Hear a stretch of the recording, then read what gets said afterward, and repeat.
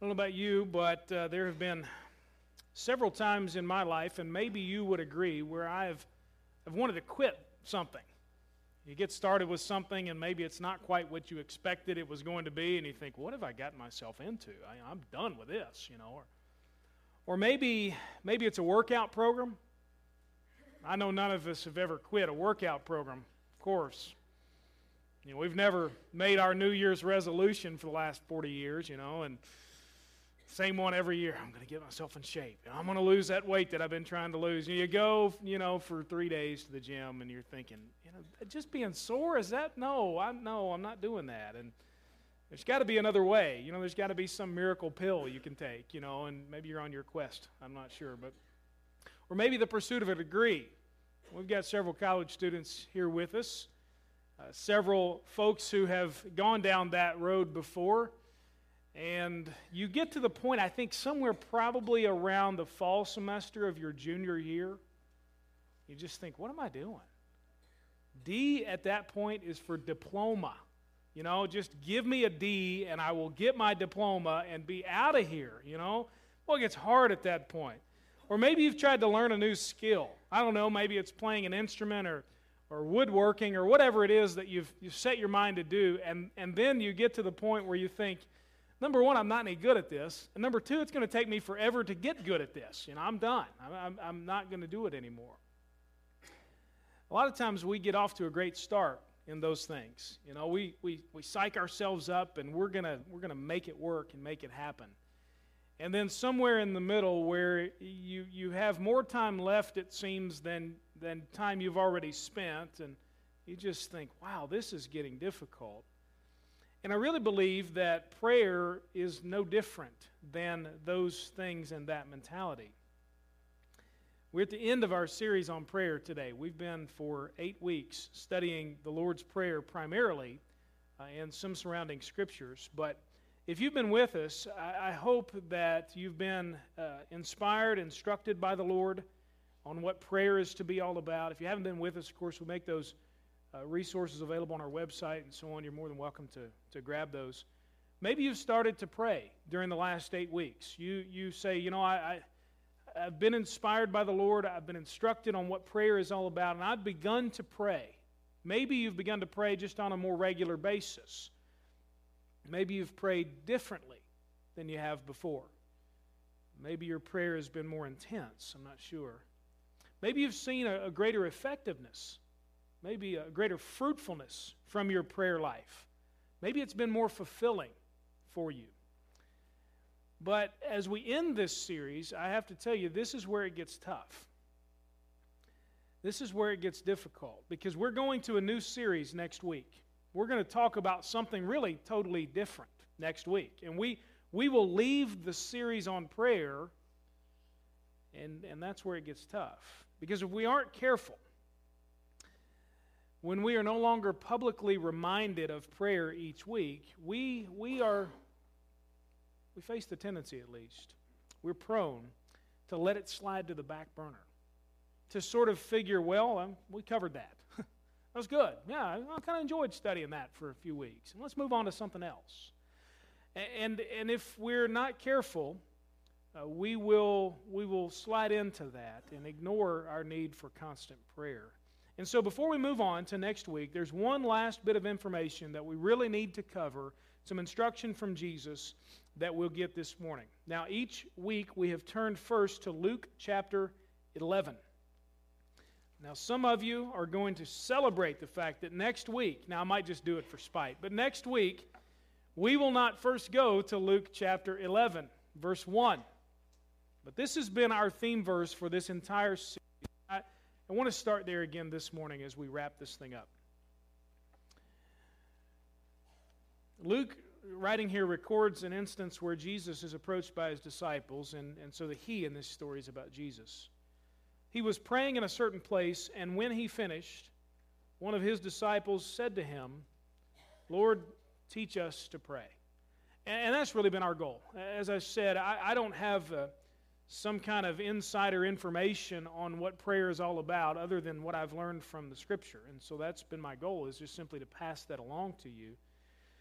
And our goal has been to learn from the master of prayer. Each week we've looked from the Scripture at what did Jesus teach about prayer? What was his prayer life like? And this morning, actually, you'll be surprised. We're going to stay in Luke chapter 11. Now, I'm going to ask you in just a minute. I like to try, here come the curveballs. I'm going to ask you to turn back to Matthew 6, but you need to hold your place in Luke 11. And if not, you're going to have to find it all over again. All right? I'm trying to get you to relax this morning. We seem a little uptight. All right? Let's relax. All right? It's okay. We can smile. We have a good time while we're here. All right? Might as well. We're going to be here for a little while. Okay? So I want you to stay. Hold your place in Luke 11. And yet at the same time, I want you to find Matthew 6. So turn to the left just a little bit. Just a tad.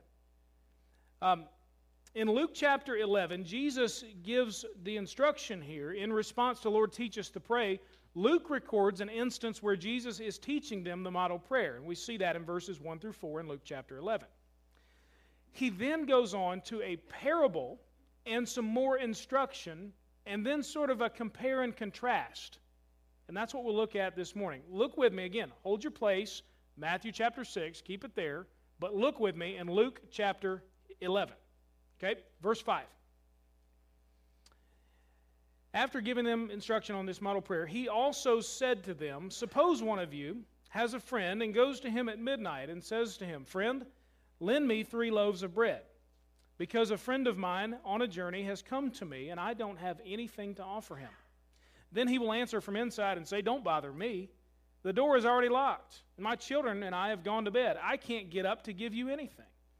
I tell you, even though he won't get up and give him anything because he is his friend, yet because of his persistence, he will get up and give him as much as he needs. So I say to you, keep asking, and it will be given to you. Keep searching, and you will find. Keep knocking, and the door will be opened to you. For everyone who asks receives, and the one who searches finds. And to the one who knocks, the door will be opened. For what father among you, if his son asks for a fish, will give him a snake instead of a fish? Or if he asks for an egg, will give him a scorpion? If you then, who are evil, know how to give good gifts to your children, how much more will the Heavenly Father give the Holy Spirit to those who ask him? There are some interesting key words in this particular passage that provide for us this final instruction as we move from this series on prayer. The key words here, one is about this neighbor who comes at midnight. And guys, can we flip back? Let's get at verse 8. The guy who goes back to his neighbor at midnight, and it says there, because of his what? Persistence. And then if you flip to the next verse, guys, verse 9, it says, so I say to you, keep asking, keep searching, keep knocking. You get the idea here that this is a continuous thing. This is not a series on prayer from the preacher, and then we all move on and figure we've got it covered. Everything's good. This is not where it ends. And so the overarching truth I want to leave you with, as we'll pick it apart this morning, is that prayer is a journey, not a destination. Prayer is a journey, not a destination.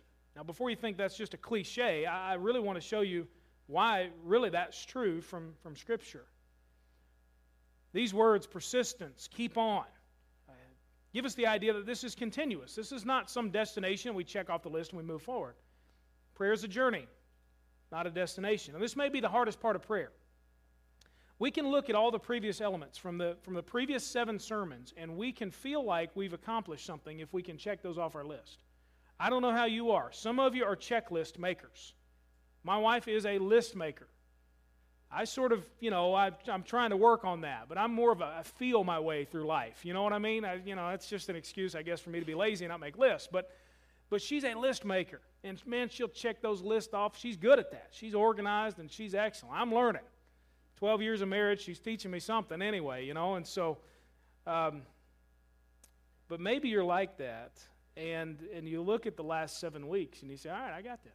Check that off the list. Let's move forward. Let's get on to something else. Now, if we were to do that, let me run through with you real quick. Flip back to Matthew 6. Told you to hold your place. You cannot say I didn't warn you. Matthew 6. What we looked at in the very first sermon in this series was the priority of prayer. And we looked in different instances where Jesus himself placed a high priority on prayer. He got up early. He spent time with the Father. He got away, got alone. In different times when things got hectic and pressure-packed for him, they would go looking for Jesus and they would find him in prayer. And so for Jesus, prayer was a huge priority. And so the principle we had the very first week, I'm not going to quiz you, all right? Some of you might remember. The very first principle was pray early, pray often. That's what we looked at. You may have already now filed that away. You may be getting up early in the morning. Or maybe late at night is early for you. I don't know.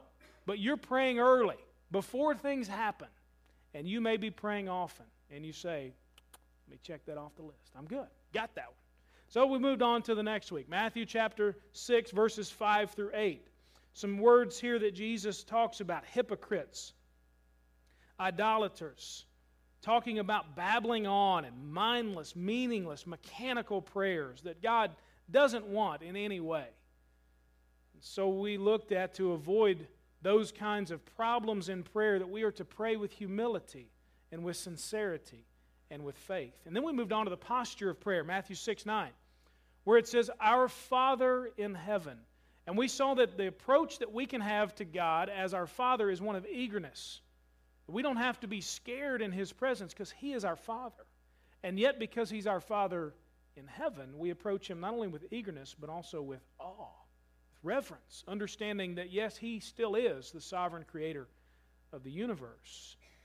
And then we saw the purpose of prayer, which for some maybe was a tough teaching. Matthew chapter 6, verse 9, Your name be honored as holy. Verse 10, Your kingdom come, Your will be done on earth as it is in heaven. We saw that the purpose, the ultimate purpose in prayer is to yield to God's agenda instead of mine. Man, that's a tough one. But maybe you've conquered that ground a little bit.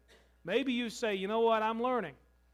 And I'm praying early and praying often, and I'm doing the best that I can to pray with humility and sincerity and faith. And when I approach God, I'm eager to be in His presence, but I'm reverent at the same time, and I'm yielding to His agenda. Check those off the list. A couple of weeks ago, we looked at Matthew 6:11. Give us today our daily bread. And we realized that some of us probably treat God like Santa Claus. You know, God, I need this, and I need this, and Lord, I'd really like this, and, you know, and if it's not too much trouble, can you throw in a little of this and that, and whatever. And we realize that's not the right approach to God. But then on the flip side, some maybe struggled with, should I even ask God for anything? Man, you know, if I'm just supposed to yield to God's agenda, do I even ask Him about anything? And we learned, obviously, that our requests in prayer are welcomed by the Lord, so long as they're guided by biblical principles. So maybe you've checked that one off. Maybe you're less of a Christmas list maker now with God as you pray, and you're more of, okay, God, now I'm not real sure if this is a need or not, but here's my request, and I'm trying to guide, let it be guided by biblical principles. Maybe you check that one off the list as well. And then a couple of weeks ago, we had an interesting time at the end of the service where we had our registry of people who owed us something or had crossed our line, and we brought those forward and we tore all those things up. And Jesus says, Lord, forgive us our debts as we have forgiven our debtors. And then if you forgive people their wrongdoing in verse 14, then the Lord will forgive you, and vice versa. And so we tore all those things up and we threw them in the garbage can. And I've pieced them all together. No, I'm just joking. Would that be something? Anyway, but we threw those things away, realizing that because we have been forgiven, we must forgive. And that's included in our prayer lives. When we ask the Lord for forgiveness, the prerequisite is that we have forgiven others. And maybe in the last couple of weeks, that's when you say, you know what? I really feel like I'm doing better in that area. I tore that paper up, and at the moment I may have not meant it, or maybe I did, and that was such a freeing moment for me just to throw that paper in there and symbolically just declare that person, those people are forgiven. Last week we looked at Matthew 6:13. Do not bring us into temptation, but deliver us from evil. We realize that in every life there is hardship. In every hardship there is a test. In every test there is a temptation. And so we pray, Lord, keep us from those temptations. Keep us from those situations, Lord, that would lead us to a point where we might dishonor your name, where we might not do your will, where we might sin. And he says, but deliver us from the evil one. So we pray, Lord, keep me from temptation, but Lord, rescue me when I face it. It's easy for us to look at those and maybe go back to each sermon and say, yeah, good, I got that, I got it. Check that one off the list. But prayer is not like a checklist or a series of destinations that move from one to another, or a series of classes that you take in school, and all of a sudden you get all those courses together and they give you a piece of paper that says you're really smart.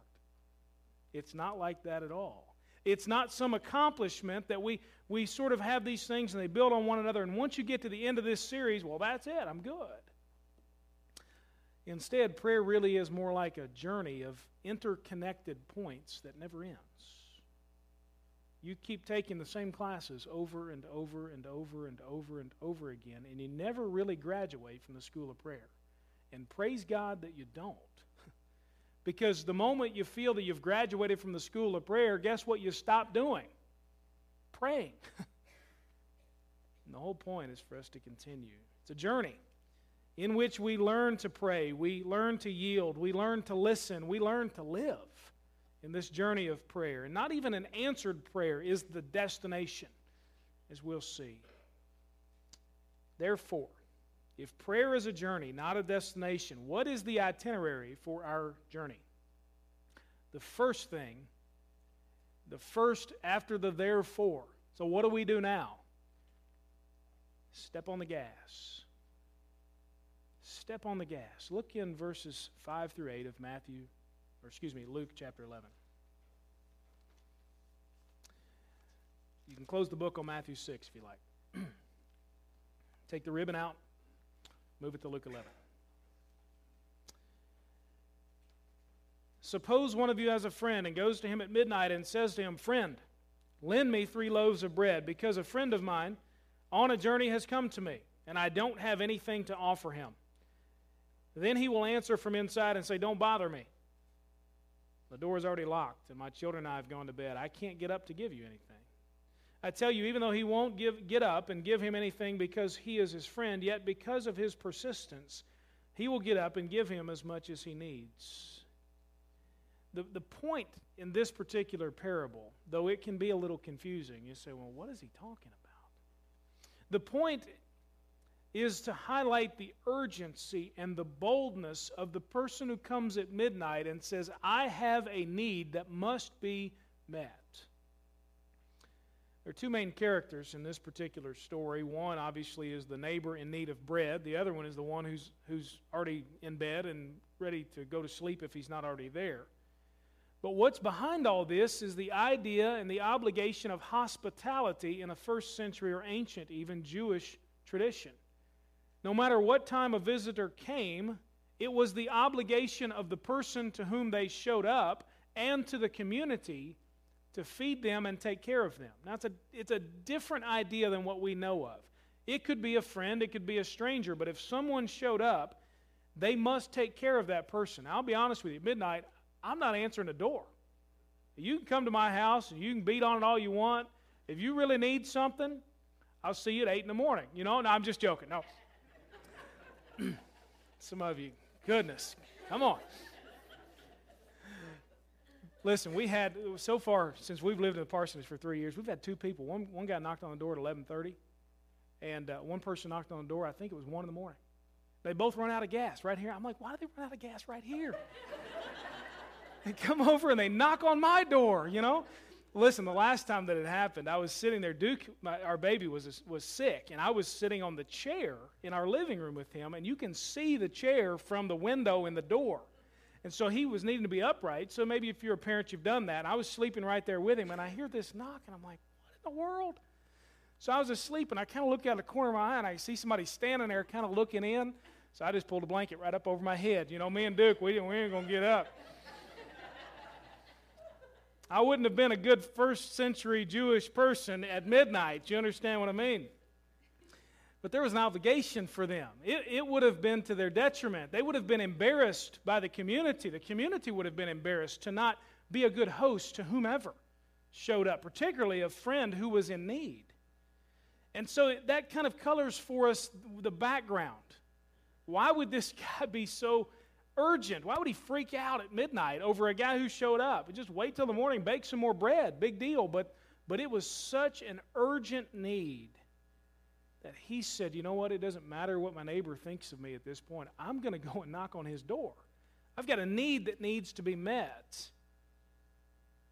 This man is presented here with an urgent situation, a situation for which he didn't have the resources, and he was in need.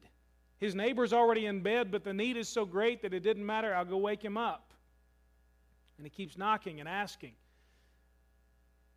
to get his need met. I wonder for you and for me, what is urgent in your life?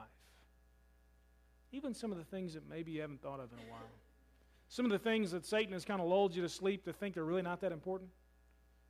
But if you were to really evaluate them this morning, you'd say, you know what, that's an urgent need. Maybe the salvation of your children. Maybe the friends that your children or your teenagers or your college students have or will have. An urgent need. He who walks with the wise grows wise, but a companion of fools suffers harm, Proverbs says. Who they will marry. I forget about that a lot, to be honest with you. My kids they're not going to be allowed to get married, so I just forget that. But you know, the truth is, it needs to be an urgent prayer on my part. So it may not be long before that's on their radar screen.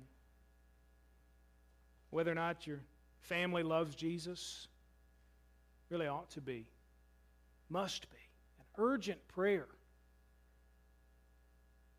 Knowing God's will for a particular decision in your life, whatever it may be, a transition, a door that needs to be opened, whatever, I wonder what's urgent for you that maybe you haven't thought of.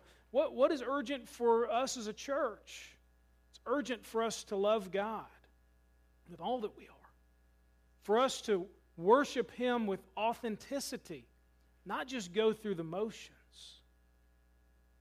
It's urgent for us to have a desperation for God's Holy Spirit to move in and through us so that we can reach the lost that are around us. It's urgent. Whether we think those things are urgent, according to the Scripture, they're urgent. So what are you doing about those things? This neighbor at midnight has an urgent need. He goes to the person who he knows can meet that need, and he bangs on the door with boldness and persistence. And I wonder for some of us here, how urgent really are we acting toward those things in our lives? The point is not to see God as this neighbor who's annoyed that we're knocking on the door at midnight. That's not the point of the story. So if you're confused now, we're this guy knocking on the door, so God must be the guy who doesn't want to get out of bed, so what do I need to do to kind of wake him up? That's not the point of the story. We'll see the contrast in just a minute. But the point is, are we willing to be bold enough and have enough of a sense of urgency that we'll not just say, well, it's no big deal. We'll take care of that some other time. In the morning, we'll deal with that. The point is not that we have to bug God to death to wake him up and get him to do something. The point is that on our journey in prayer, we need to step on the gas and be bold about those things that are urgent. We see God represented in verses 11 through 13. What father among you, if his son asks for a fish, will give him a snake instead of a fish? Or if he asks for an egg, will give him a scorpion? If you then, who are evil, know how to give good gifts to your children, how much more will the Heavenly Father give the Holy Spirit to those who ask him? The contrast here is God with us. God is not necessarily, though it's implied that he's contrasted with his neighbor who's annoyed. God's not annoyed that we bang on his door, so to speak. He welcomes it. Probably wonders why we don't do it more often. But he's contrasted with earthly fathers who love their children but are imperfect and fallen creatures. And Jesus makes the point that if you know what to do for your kids, if you love them enough to give them what they need, imagine how much more your Heavenly Father, who is perfectly loving and holy and just in all cases will do for you. God's not a grouch. We have to get out of bed. He's a loving Father who's eager to pour out His love and His blessing on His children. And so we go with boldness before Him. We step on the gas not to tell Him what to do, but because He cares. Because He's opened His arms to us, and we boldly take advantage of what He has given us. Our needs are urgent. God is a loving Father, so don't be timid. Step on the gas in your prayer life. Not only that, but keep going. If prayer is a journey, not a destination, let's step on the gas. Let's go. And let's keep going. Verse 9, so I say to you, keep asking, keep searching, keep knocking. Those are imperatives. They're present tense imperatives. That means that they are now and they are commanded and they are continuous over and over and over. Keep going with those things. To ask of God, to inquire of Him. Lord, what about this? God, what should I do here? To petition Him, Lord, I'm sensing a need in my life for this. Lord, I bring this request to you. To take to Him what is urgent in your life. Whether or not you think anybody else would care about that, doesn't make any difference. If it's urgent in your life, you take it before the Lord. To search for God. A Jewish audience here would equate this with the Old Testament idea that's in several different passages. It's talking about searching for God. Not just searching for whatever might be out there, but seeking after God. Searching for His face, the Bible says. So we search for His hand. God, what are you doing? I can't really see you, but God, what are you doing? We search for His will. We search for His desires for us. We search in Him for meaning and for significance and for fulfillment and satisfaction for our identity. We search in God for those things. And we knock. And we keep on knocking. You know, there are doors in your life right now that probably seem to be closed. A person, a relationship, an opportunity, a career path, whatever it may be. I have no idea what doors in your life may seem to be closed right now. Maybe you are on a path that you thought God wanted you to take, and all of a sudden, boom, closed door. Scripture says, Jesus instructs us, keep knocking, keep knocking, keep knocking.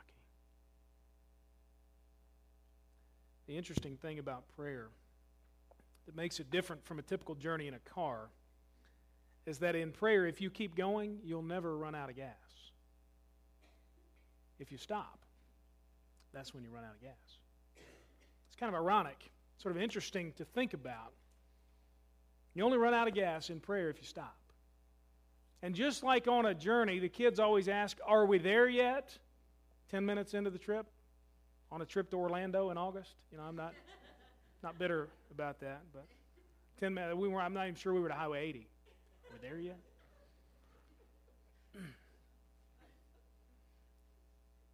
We ask the same thing in prayer. Are we there yet? And the Lord graciously says, no, you're not there yet. Well, okay, God, when will we be there? Well, you sort of are there. Keep going. You're not there and you are there all at the same time. It's a journey with the Lord. This journey beats any destination you'll ever experience. You travel the world. Go to every destination that's a hot spot in the world, and you'll never experience a better journey than the journey of prayer. So keep asking. Keep searching. Keep knocking. At the same time, celebrate the milestones. Celebrate the milestones. Verses 9 and 10. Keep asking, and it will be given to you. Keep searching, and you will find. Keep knocking, and the door will be open. For everyone who asks receives, and the one who searches finds. And to the one who knocks, the door will be opened. I wonder when the last time that it was where we stopped and we just praised God for the answers to prayer.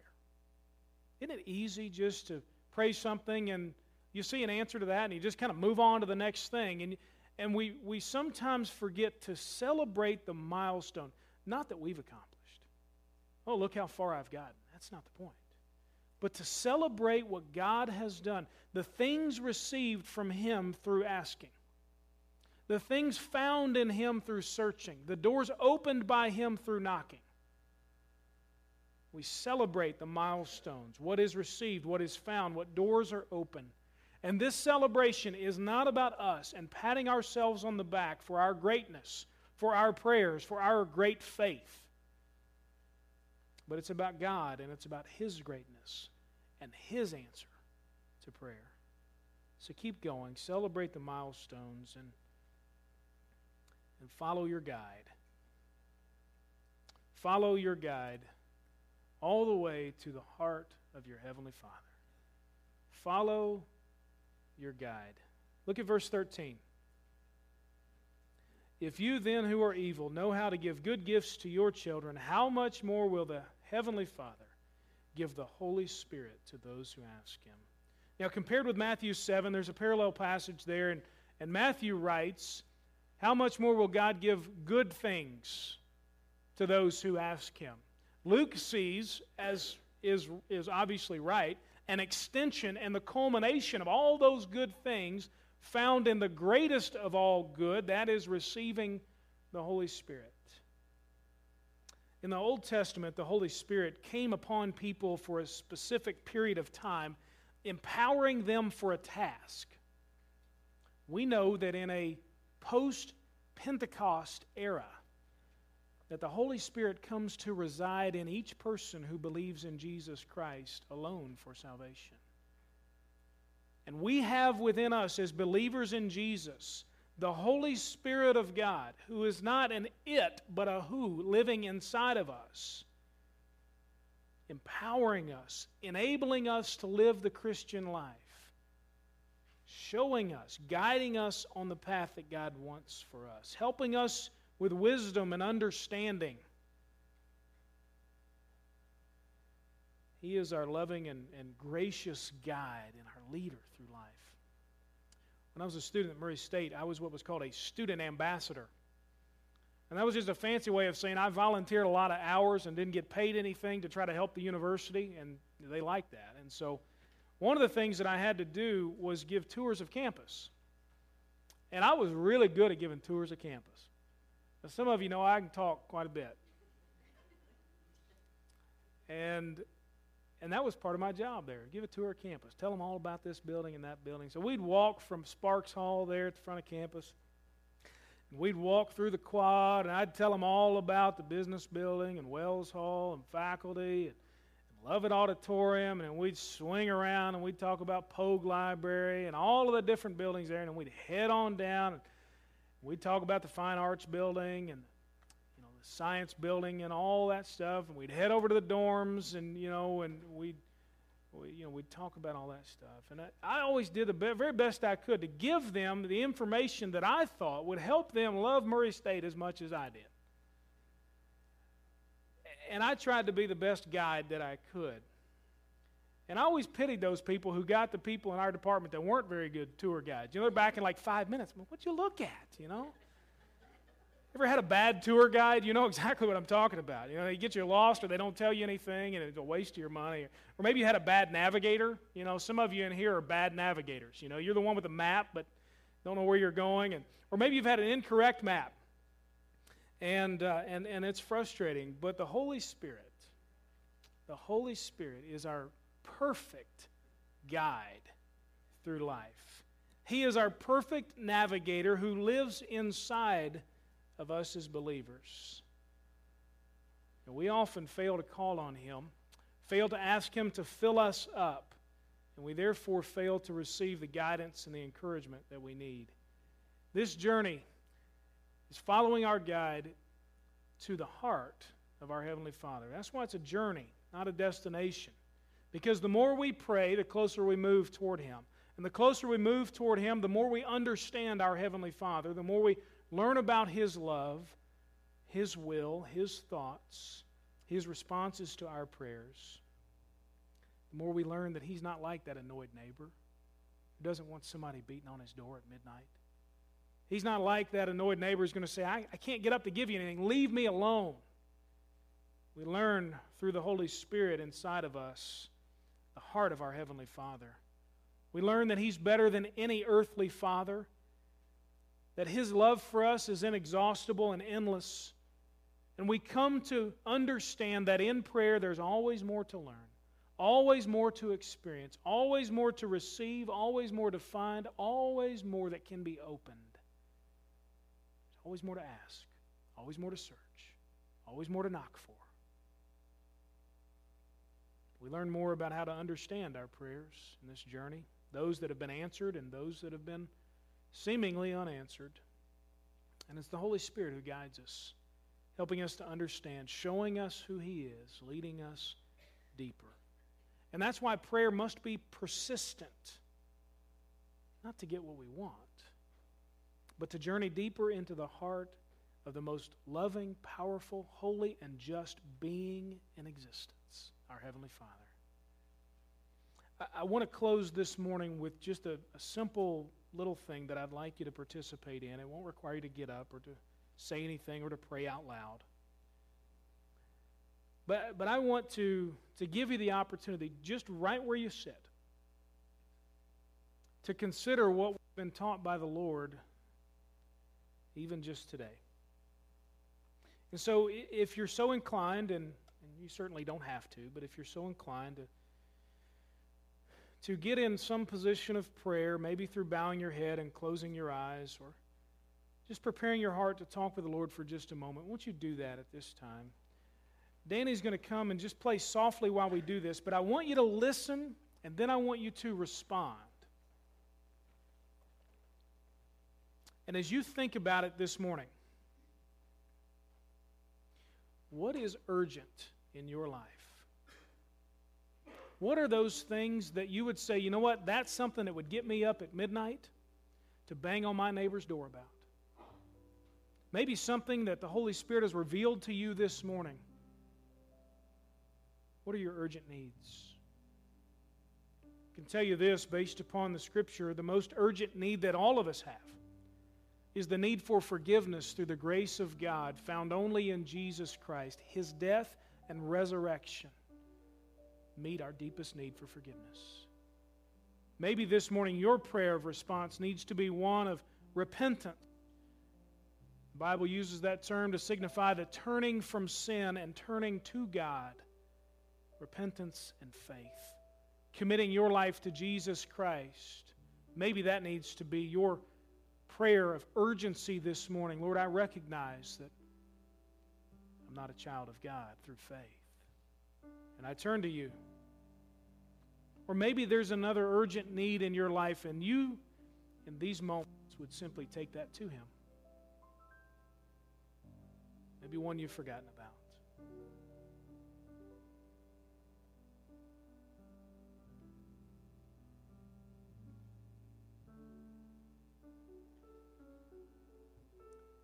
What is it maybe that you need to keep praying about, that you're considering giving up on? And we hear from Jesus, keep asking, keep searching, keep knocking. What is it that you just need to pray about again this morning? Just one more time on that journey.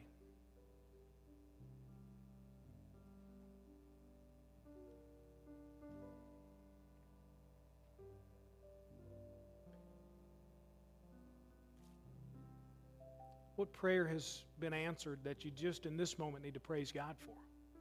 To celebrate that milestone of ask and you will receive. You've received something from the Lord. Search and you will find. You've found something in the Lord you were looking for. Knock and the door will be opened. There has been something God has done that only He can do in your life, and He's opened that door.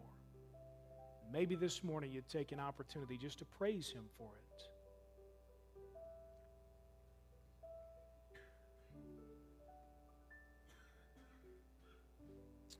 Finally, in what area do you need the guidance of the Holy Spirit? You say, Lord, I'm not sure what to do, where to go, how to do it. I need your guidance. Holy Spirit, fill me up. Give me wisdom.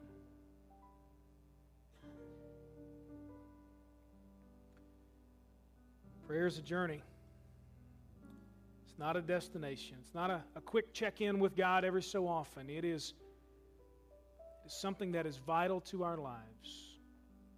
And as the hectic pace and the pressure of life continue to mount, maybe for you, we need all the more to go with God on that journey of prayer, to keep going no matter what.